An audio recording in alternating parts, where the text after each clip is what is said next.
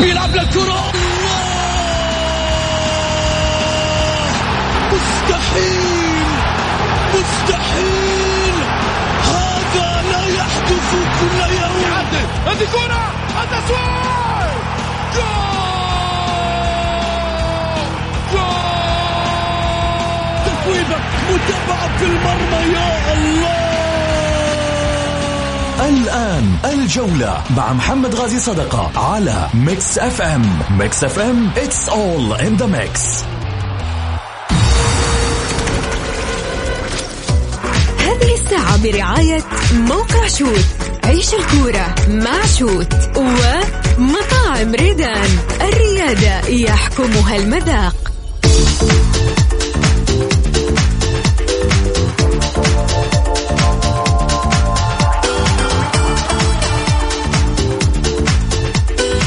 حياكم الله مستمعينا الكرام في حلقة جديدة من برنامجكم الدائم الجولة، الذي يأتيكم من الأحد إلى الخميس في تمام 6 مساء بتوقيت المملكة العربية السعودية. معي أنا محمد غازي صدقة، رحب فيكم في ساعتكم الرياضية.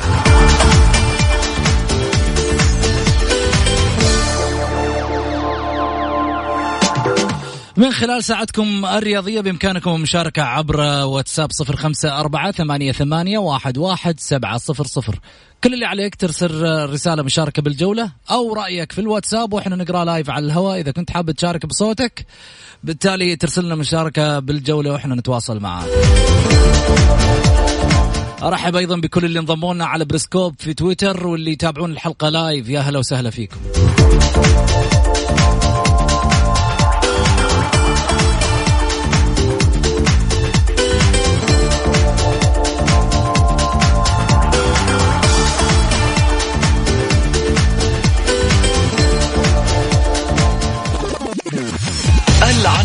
عناوين الجولة.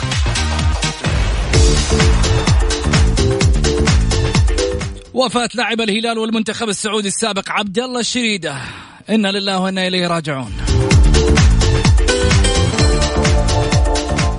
واتحاد القدم ينفي صحة ما نشر حول تعطل تقنية الفيديو الفار في مباراة النصر والفتح. طيب يعني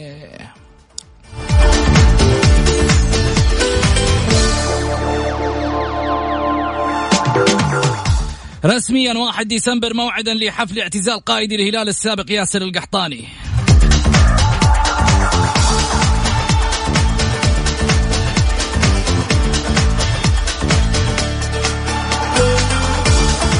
وريناردي يطالب الجماهير بدعم الأخضر في القصيم. يقول لك الأخضر ما بو مثله بالقصيم، هلا بالسكري. الأخضر هناك طعمه سكري وتحدي.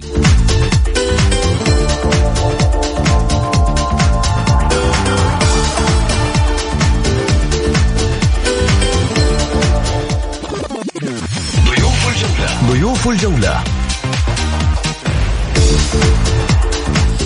طاولة تكتيكية وفيها من أنواع الفنيات كثير. خالد جاسم من البحرين، وعادل الثقفي من السعودية، وعلي معيض إعلامي سعودي. يا عيني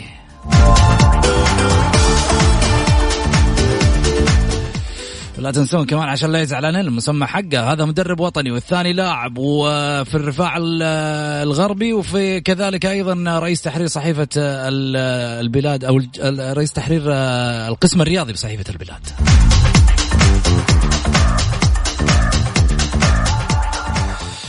حياكم الله. خلينا نبدأ حديثنا أكيد عن طبعا خبر وفاة لاعب الهلال والمنتخب السعودي. نعى رياضيون وإعلاميون مساء يوم الاثنين ليلة البارح لاعب الهلال والمنتخب السعودي السابق عبد الله الشريدة. وكان الشريدة بدأ مشواره الرياضي مع القادسية منذ عام 1988 وحتى 95 قبل أن ينتقل إلى الهلال في صيف 95 ومثله لمدة 10 مواسم، ثم انتقل للخليج وشارك معه في موسم واحد. وخاض اللاعب الدولي مع المنتخب الأول 12 مباراة دولية. نصحهم وعلم الرياضيات بمواصلة لعب كرة القدم، والتي منحته لاحقا 25 كأسا مع الهلال. ورغم أن قلبه كان شابا ينبض بالحياة إلى أنه رحل فجأة عن الدنيا، كما وصف ذلك الشاعر العباسي ابن نبات السعدي، تعددت الأسباب والموت واحد، إنا لله وإنا إليه راجعون.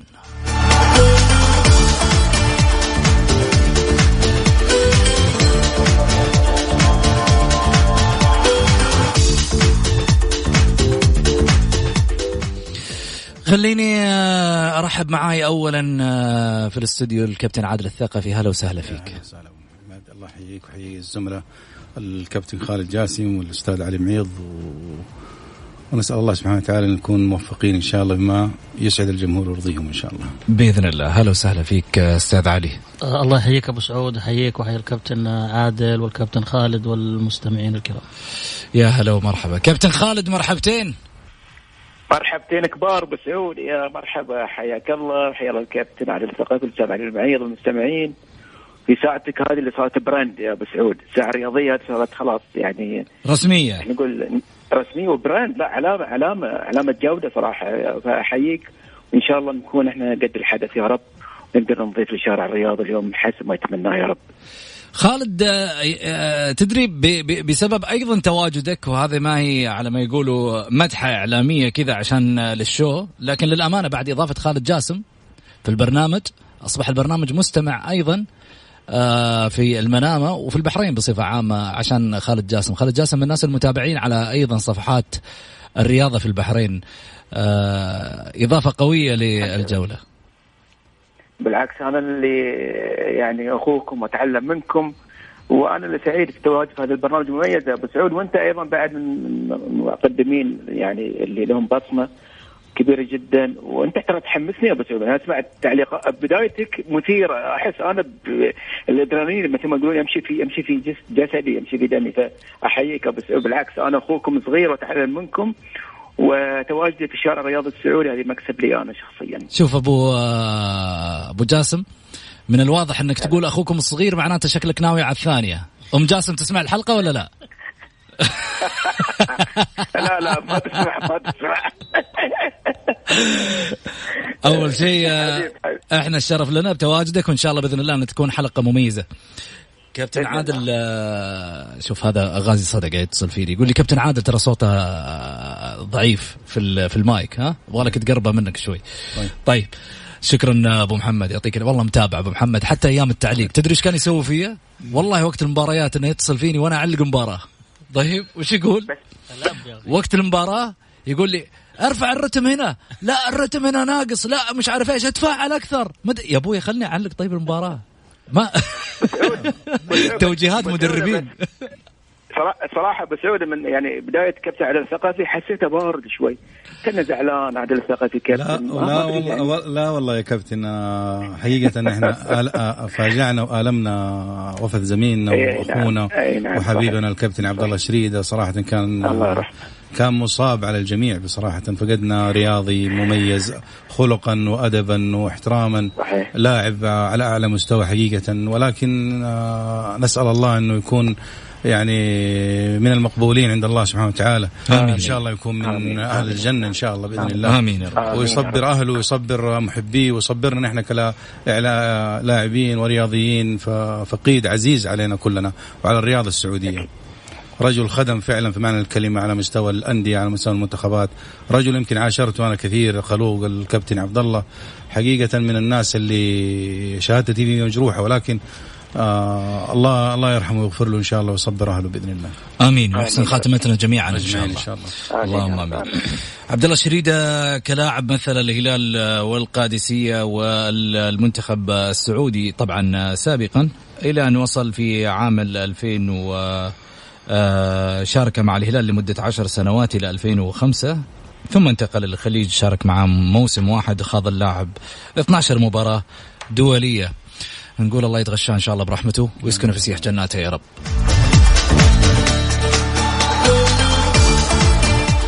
طيب خلنا نروح لخبرنا الثاني. خليني يا محمد بالله وجه تعزية. قول تفضل. أنا آسف. يعني أنا والله عبد الله الشريد أنا تراجمعني بلقاءات في برامج، يعني ظهرنا في برامج كان رجل حقيقة، يعني رجل محترم، رجل الاختلاف عنده رياضي بحت، يعني الاختلاف عنده رياضي بحت.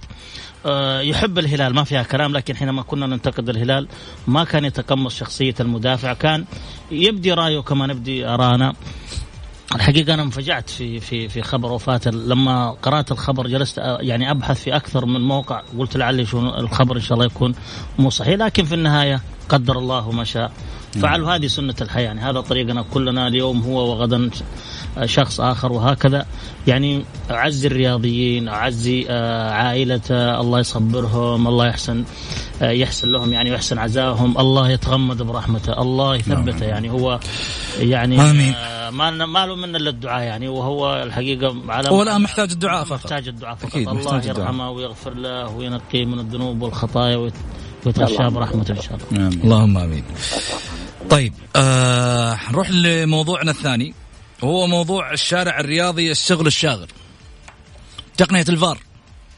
حديث اليوم خرج اتحاد القدم وأكد عدم صحة ما نشر في بعض وسائل الإعلام حول تعطل تقنية الفيديو في مباراة الفتح والنصر بسبب فصل أحد العاملين في الملعب لأسلاك الكهرباء لشحن هاتفه. ودعا الاتحاد السعودي وسائل الإعلام إلى التواصل معه عبر نافذة الاستفسارات والأسئلة لتلقي المعلومات الصحيحة. وكانت المصادر قد قالت أن العامل لم يدرك أنه فصل الكهرباء عن الأجهزة المشغلة لتقنية الفيديو، مشيرة إلى أن رئيس لجنة الحكام قال خلال المؤتمر الصحفي الذي عقده أمس الاثنين أن عدة مباريات في الدوري شهدت تعطل تقنية الفيديو. طيب، كلام جميل. على حسب المصادر أيضا يا أيها الاتحاد السعودي لكرة القدم بأن الشركة المشغلة لتقنية الفار لا تمتلك كاميرات خاصة فيها. حد المصادر والمعلومات عشان برضو تعطينا رد. وثاني شيء، الاتحاد السعودي لكرة القدم لما يقولون تواصلوا مع هذه الجهة أو تواصلوا معنا من أجل أخذ الحقيقة، أن تردوا على تليفوناتكم أول عشان نقدر نأخذ الحقيقة منكم، عشان نقدر نوصل للجمهور في النهاية الشيء الصحيح والشيء السليم. هذه البرامج سخرت ليكون هناك النقد وهناك أيضا طرح الإيجابية. وبالتالي رسالتي موجهة للأستاذ ياسر المسحل، ردوا علينا، اعطونا حق من حقوق الجمهور انه يسمع في النهاية الحق والصحيح لوسائل الرياضة. مش فقط اتوجه لمصادر تلفزيونية واترك البرامج الاذاعية ولا ما اعطي اهتمام. احنا منبر رياضي مثل جميع المنابر اللي تبحث في يوم من الايام عن الحقيقة عشان توصلها للجمهور، ونعمل في صالح الجميع وليس ضد الجميع في النهاية، ولكن عند الخطأ نقول خطأ وعند الصح نقول صح.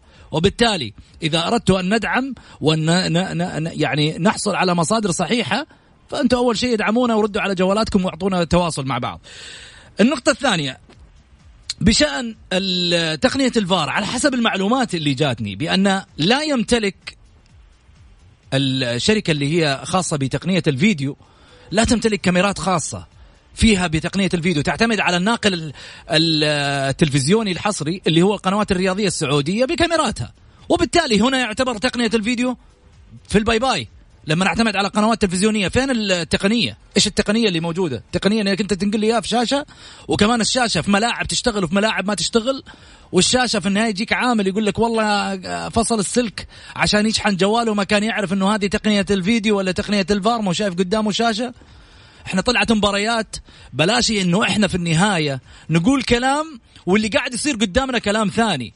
لما تظهر قدامي انا كمشاهد في الشاشة مباراة يجي الحكم فيها يعتمد على اللاسلك اللي في اذنه، وفي النهاية يروح يتجه لتقنية الفيديو ويلقى قدامه الشاشة مقفلة، واللي في الغرفة حقة الفيديو هو اللي يقول له بلنتي ولا مش بلنتي. هنا ناجي اقول لك تعال يا الاتحاد السعودي، لا تجي تضحك على راسي وعلى راس الجمهور، تعال اعطيني الحاجة الصح، تعال قول لي ايش صار هنا. لما تصلح التقنية اللي عندك تعال اطلع بفيديو وقول لهم ها صلحت لكم التقنية هذه. الكاميرات محمد غازي مش صادق، مش صحيح، كلامه غلط. غير محمد غازي اللي يتكلم في وسائل التواصل الاجتماعي والسوشيال ميديا كلهم غلطانين، بس بأدلة بإثباتات، مش اطلع في الخبر بس ببيان. اعطيني حاجة في يوم من الايام تثبت لي. علي شوف يا محمد، انا مستغرب الحقيقة. احنا الى الان ما عندنا الحقيقه كامله، يعني لا نعلم. احنا هي مصادر كشفت انه احد العاملين يعني فصل الفيش، ولكن انا الحقيقه الموضوع ده ما دخل راسي. يعني في النهايه لا يمكن شخص الا ان كان رجل مو طبيعي، يعني جهاز سلك مشبوك معناته انه لا جهاز في الملعب. يعني ما اعتقد انها ممكن. اذا حدثت هذه فهذه رجل يحتاج الى محاسبه، ومحاسبه عسيره، لانه حرام اصلا يكون في المكان هذا اذا هو ما يعرف مسؤولياته. لكن ما حصل في بعض المباريات. يعني احنا تقنية الفار مي جديد عندنا، هي من الموسم الماضي. المفروض الموسم هذا يكون بلا أخطاء.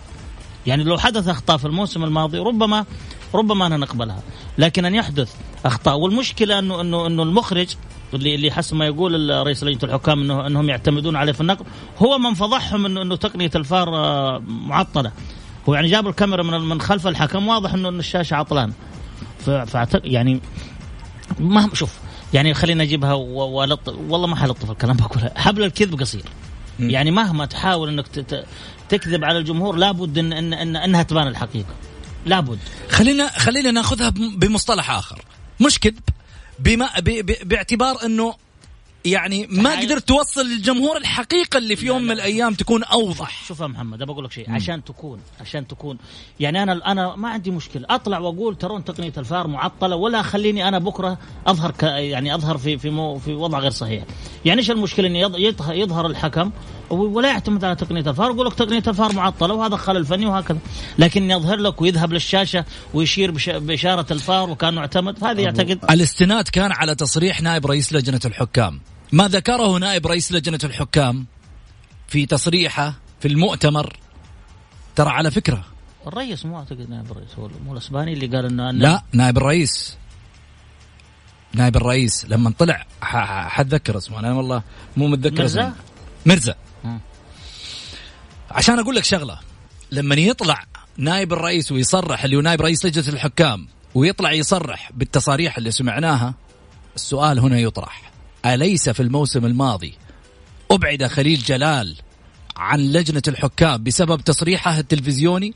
فكيف لنائب رئيس لجنة الحكام الحالي أميرزا يصدر تصريح حول تقنية الفار والحديث عنها، وأنه ما يقدر يعطي ويتنبأ ونفس الكلام اللي قاله خليل جلال؟ هل سيصدر من خلاله إبعاد، ولا الموس مش على الروس؟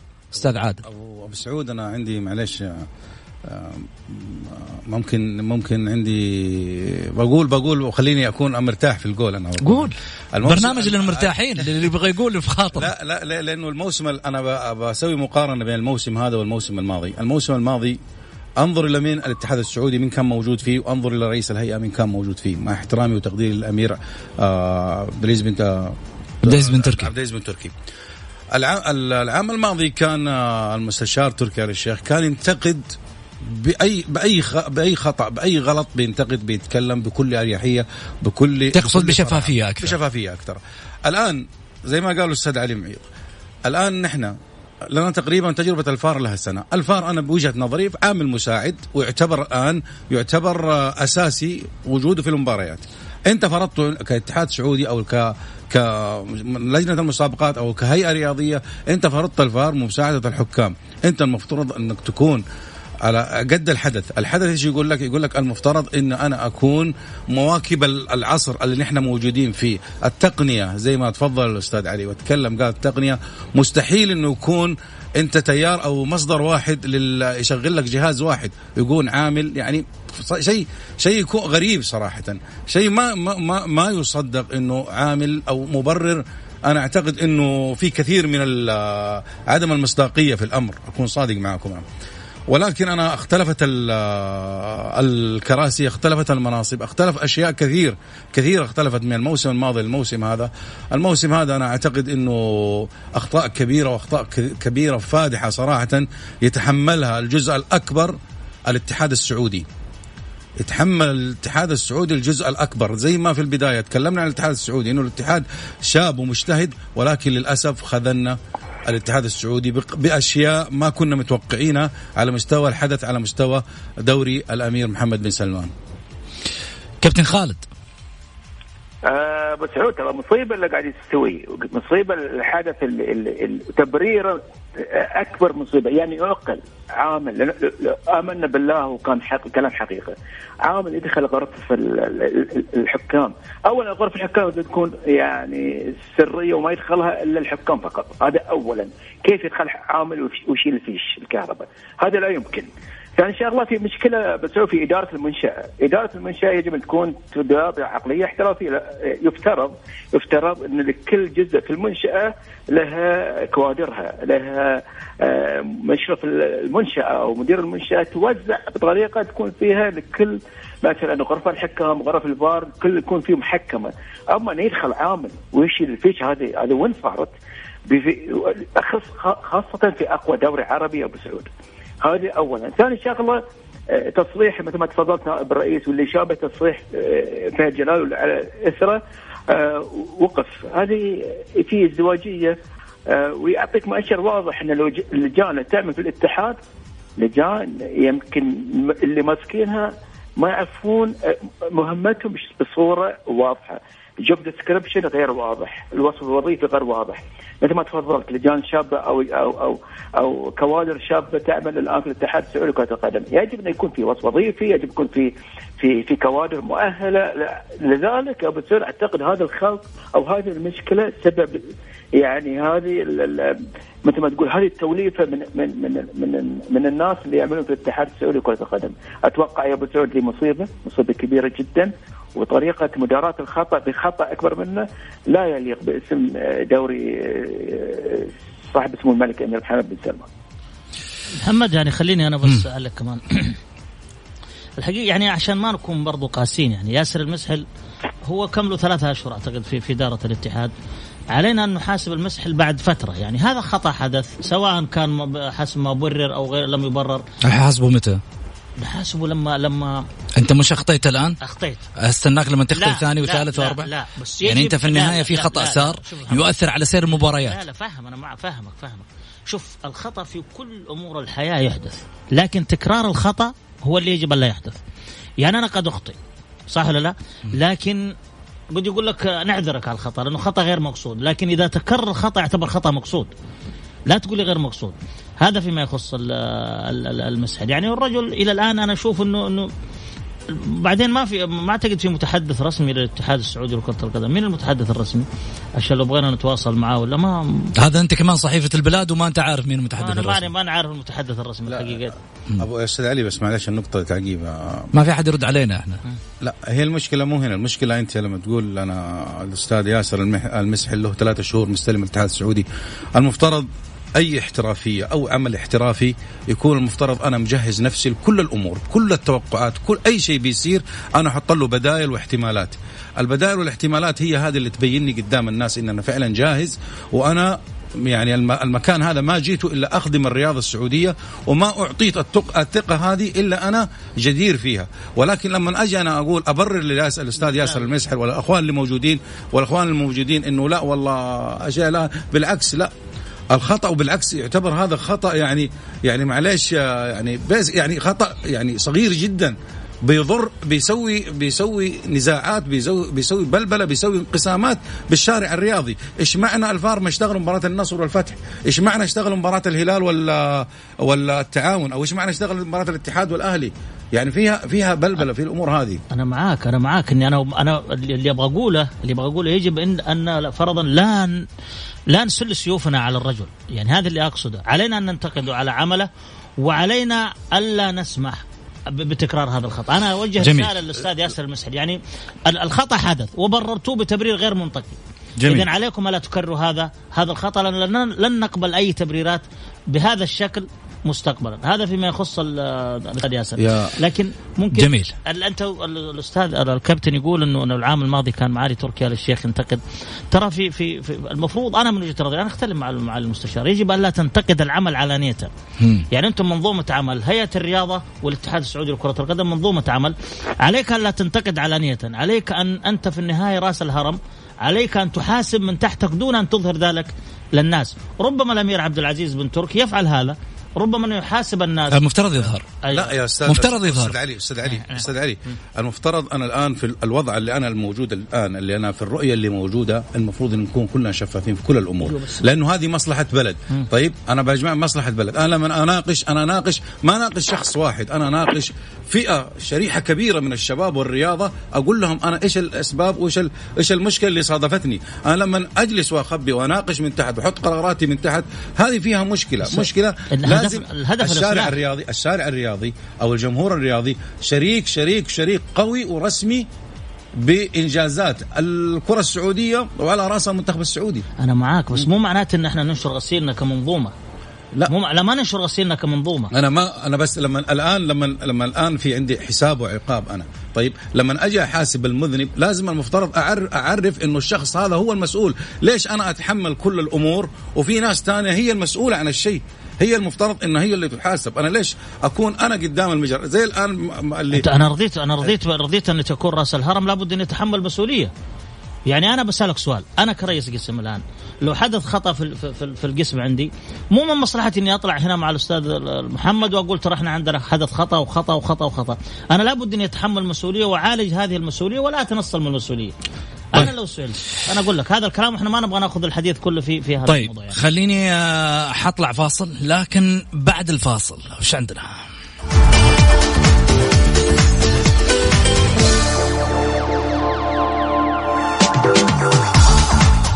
رسميا 1 ديسمبر موعدا لحفل اعتزال قائد الهلال السابق ياسر القحطاني. تتوقع يحضروا لك الإمعات ولا لا؟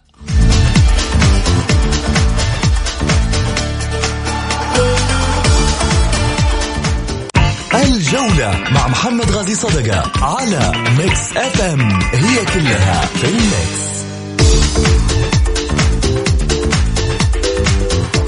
حياكم الله مستمعينا الكرام، رجعنا لكم من جديد بعد الفاصل. ارحب بضيوفي الاستاذ علي معيض، الاستاذ عادل الثقفي، وكذلك ايضا الاستاذ خالد جاسم على الهاتف. خليني اروح معاكم في حديثنا او موضوعنا الثالث. رسميا 1 ديسمبر موعدا لحفل اعتزال قائد الهلال السابق ياسر القحطاني.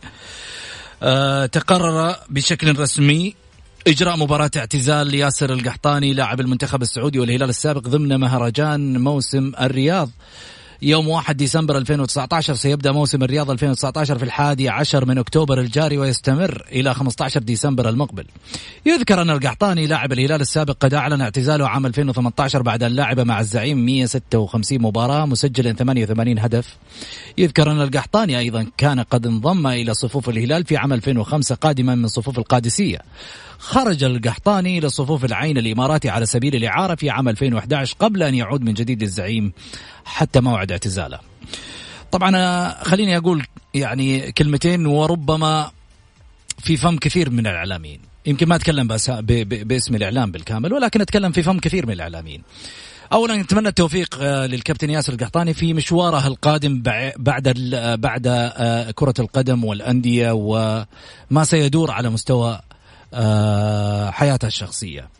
نتمنى نشوف عبد العزيز أيضا إن شاء الله بإذن الله ابنه واحد من نجوم كرة القدم السعودية، خصوصا ونحن نعرف أنه هو يعتني فيها اليومين أن يجعل من إمكانياته كلاعب قادم لكرة القدم السعودية. لكن عندي يعني تعليق واحد سابق كان للكابتن ياسر القحطاني، وأعتقد أن إلى هذه اللحظة ظل الحديث هذا أو هذا التصريح معمم على الجميع، وبالتالي عمم على الجميع معناته يعني كل الإعلاميين وليس إعلامي واحد، ولم يحدد من خلال هذا التصريح لشخصية واحدة، وبالتالي ضمني أنا ومجموعة من الناس مع من يريد من يخصهم أو من يريد أن يضمهم لقائمة الإمعات بين قوسين. لذلك عزيزي وأخي ياسر القحطاني الكابتن لنادي الهلال، أنا واحدا من هؤلاء الرجال، لن أقول الأكارم أو الأفاضل، فالفضل لله سبحانه وتعالى أن جعلنا بينها الناس لنكون من ضمنهم مساهمين في أي نجاح، ونحن من غير هالناس لا نسوى تماما على ما يقولوا في تواصلنا مع الجميع، ولا قيمة لنا على حتى المستوى الإعلامي أو المستوى الرياضي. وبالتالي هل تتوقع بعد أن قلت عني وعن غيري إعلامي إمعة يمكن أن أدعمك، يمكن أن أقف معك؟ يوم من الأيام كنت أتغنى بلساني في مباريات كنت أعلق عليها، ويوم من الأيام كنت أقول ياسر ومن مثله كاسر. يوم من الأيام كنت أقول ياسر واللي ما يلعب له ياسر خاسر.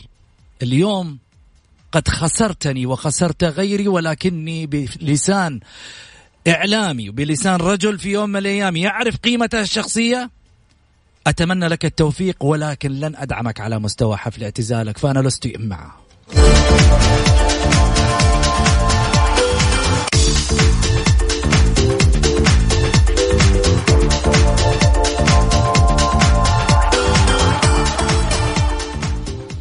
زين عادل.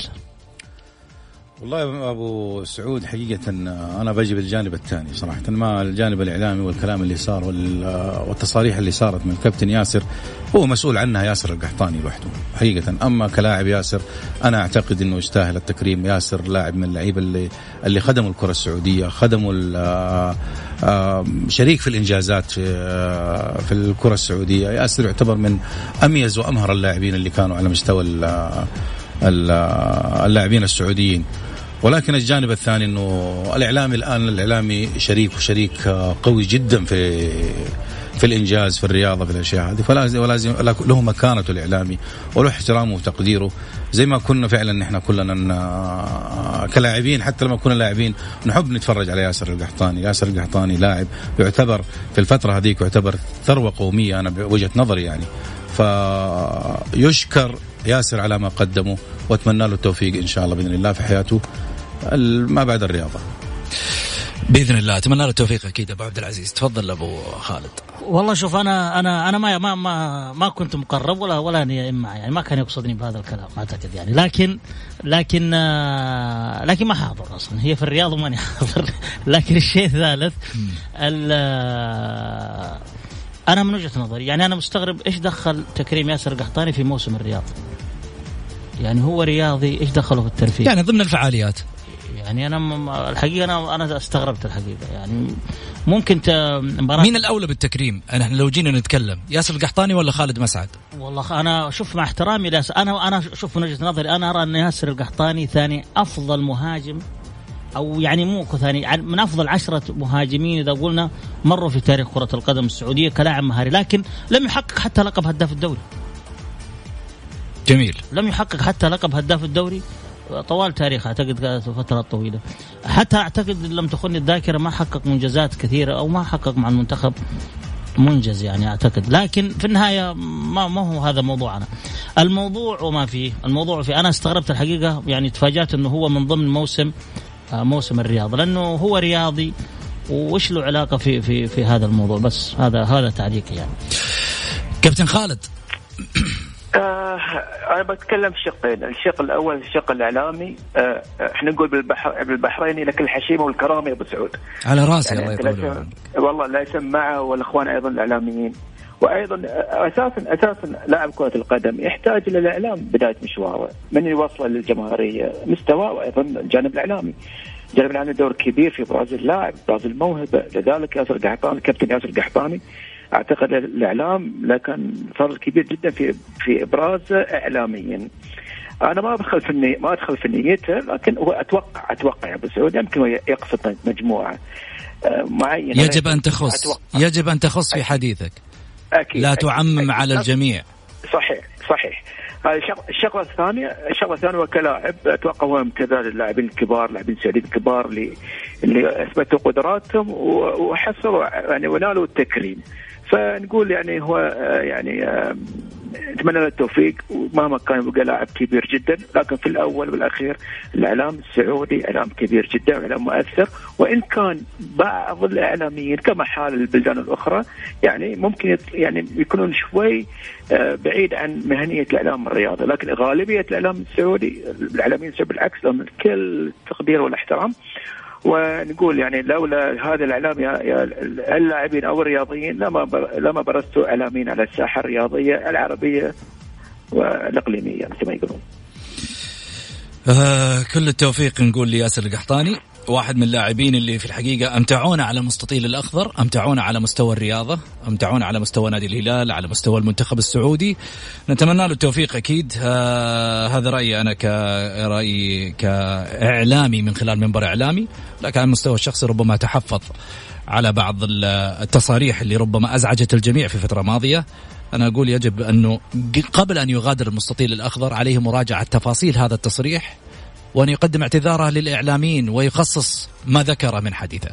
عموما خلينا نروح لفاصل قصير وبعد الفاصل ناخذ مشاركات الجماهير.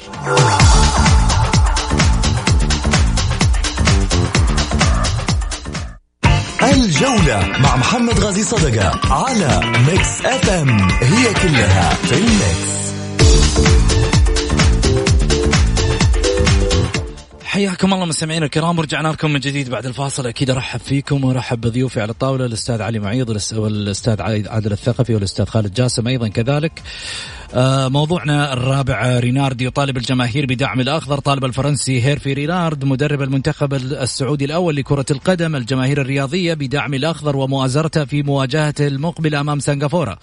ويستضيف الأخضر نظيره السنغافوري الخميس المقبل على ملعب مدينة الملك عبدالله الرياضية في الجولة الثانية من التصفيات المؤهلة لكأس العالم 2022 وكأس آسيا 2023. وكتب الفرنسي عبر حسابه الشخصي في تويتر موقع التواصل الاجتماعي: ادعمونا في بريدة ضد سنغافورة. وكان المنتخب السعودي قد تعادل في لقاء الأول في تصفياته أمام المنتخب اليمني 2-2 في لقاء جمعهما على ملعب البحرين الوطني في 10 سبتمبر الماضي. كابتن عادل، كان عندك تعليق على التشكيلة قبل شوي كنت تتكلم معي. شوف أبو سعود، مدرب المنتخب الكابتن ريناد، أنا أعتقد من كاسم كبير جدا في عالم كرة القدم. تمام.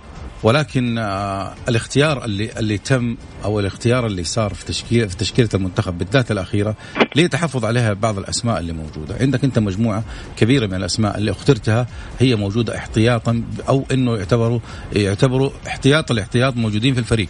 كون صادق معك، أضرب مثل بسيط، أمين بخاري.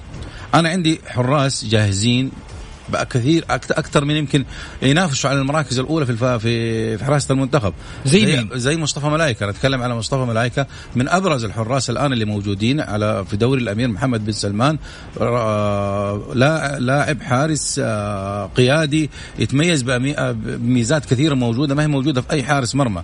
قياسا على هذا أنه هو يعتبر الآن نجم الفريق اللي موجود الآن. الفيصل المركز الثاني تقريبا والمركز الثالث في الدوري في سلم الدوري. أعتقد إنه في ظلم كثير وإشحاب كثير في اللي مصطفى ملايكة إنه ما يكون في التشكيلة اللي موجودة. الشيء الثاني اللي يتحفظ أيضا في الأسماء اللي موجودة. أنت عندك كذا اسم المفترض إنه يكون يعني في صفوف المنتخب. في صفوف المنتخب حقيقة. أنا لو نظرت الأسماء اللي موجودة الآن تلعب على مستوى، في أسماء معينة ممكن تشوفها أنت لها أفضلية؟ والله شوف، أنا أشوف في كذا اسم المفترض إنه يكون موجود في المنتخب الآن. أضرب لك مثل، عندنا اللي هو اللي حق اللي كان في الأهلي ونقل الوحدة، اللي هو الخليف أيمن خليف، من اللاعبين المميزين جدا ولاعب كويس جدا. كان في المنتخب وهو ما يلعب أساسي، لما بدأ يلعب أساسي مختاره. استبعد. أنت تتكلم على مجموعة الآن موجودة في المنتخب احتياطية في أنديتها. طب أنت على أي أساس اخترت اللاعب؟ زي ما نسمع على مناورات يحيى الشهري يا كابتن، يحيى الشهري تكلم على لاعب راجع من إصابة.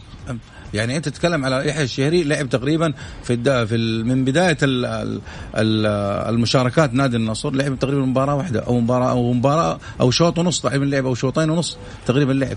أنت على أي أساس اخترته؟ هل إنه راح يخدم الخطة حقك؟ هل هذا تفكيرك؟ أوكي، نحن معاك في الموضوع هذا، ولكن أنت تتحمل الرناد مسؤولية إخفاق المنتخب السنغافوري ما هو منتخب سهل، المنتخب الفلسطيني ما هو منتخب سهل، الأوزبكي ما هو منتخب سهل. أنت بتتكلم على منتخبات أنا أعتقد أنها الآن إذا ما هي بمستواك فهي أحسن منك. تكون صادق معك. جميل. كابتن خالد، بسعود أي مدرب خياراته تبنى على أفكاره، بمعنى الاختيارات يجب أن تتماشى مع أفكار، تطبق أفكاره. هذا أولا. ثاني حاجة، إحنا لازم نعرف هذا المدرب ما يحمل من تاريخ وشخصية المدرب، هل هو يعني من النوعية اللي تقبل التدخل في عملها أم لا. أتوقع المدرب ناد لا، شخصية قوية جدا ومدرب خبير وقدير، وأتوقع أنه هو يعني المدرب الأنسب لقيادة المنتخب السعودي. المنتخب السعودي يعني تبغى تفهمني أنه هو شاف أمين بخاري؟ والله مش عارف شلون. طيب أنت تقول شخصيته قوية، وأكيد اللي هو اللي يختار الأسماء. أكيد يفترض أيوه يفترض. نعم. بس مش أكيد، باعتبار أنه حتى إحنا ما شفنا أمين بخاري. هذه الجزئية هل هو مثلا تابع في يعني الحصص التدريبية أم سمع عنه أو يعني أنا ما بعرف. في بعض القرارات هو ممكن المدرب هو الأجدر إنه يجاوب عنها. أنا أتكلم بشكل عام وأتكلم عن حالة المنتخب السعودي كما شفته أمام المنتخب اليمني وتعادل 2-2 وأنا كنت حاضر المباراة ذاك الوقت. على رونالدو إنه يكون يعني يشتغل بالجدية والذهنية. اللاعب الخليجي واللاعب السعودي بالسعود عندنا مشكلة في عملية الجدية، عملية التهيئة الذهنية.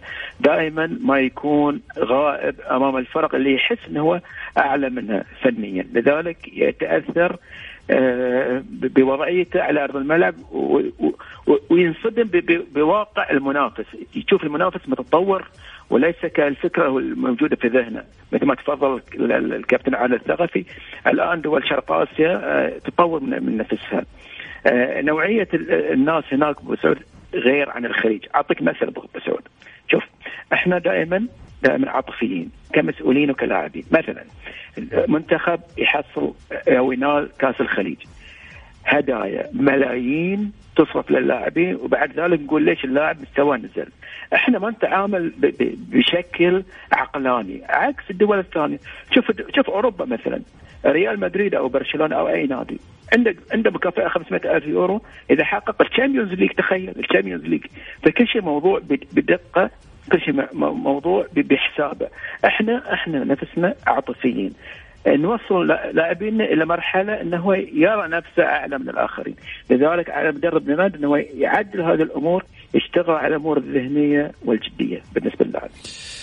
أستاذ علي، شوف أبو سعود، أنا من وجهة نظري طبعا، وهي ربما تكون مصيبة. المدرب الآن أنا أتوقع أنه مو كل هذه الاختيارات أتوقع. يعني ليش تدخلات؟ ما هو تدخلات، خلينا ما نسميها تدخلات. ربما أنه هو لازال جديد على الدوري، جديد على المنافسات، ما أخذ تصور كامل. ربما أنه استفاد من بعض المدربين، يعني من بعض الزملاء والمدربين اللي هنا في الدوري كذا رشحوا لبعض اللاعبين وحيشوفهم على الطبيعة وبعد ذلك يحكم. لكن أنا أستغرب من اختياره اللي زي ما قال الكابتن بخاري، اختياره الأمين بخاري غير منطقي. يعني في زي ما قال مصطفى ملايكة، وفي حتى المسيليم شارك في كم مباراة مع الأهلي، وفيها وليد عبد الله برضه إذا كان بيعتمد على الماضي. وليد عبد الله برضه شارك مع المنتخب.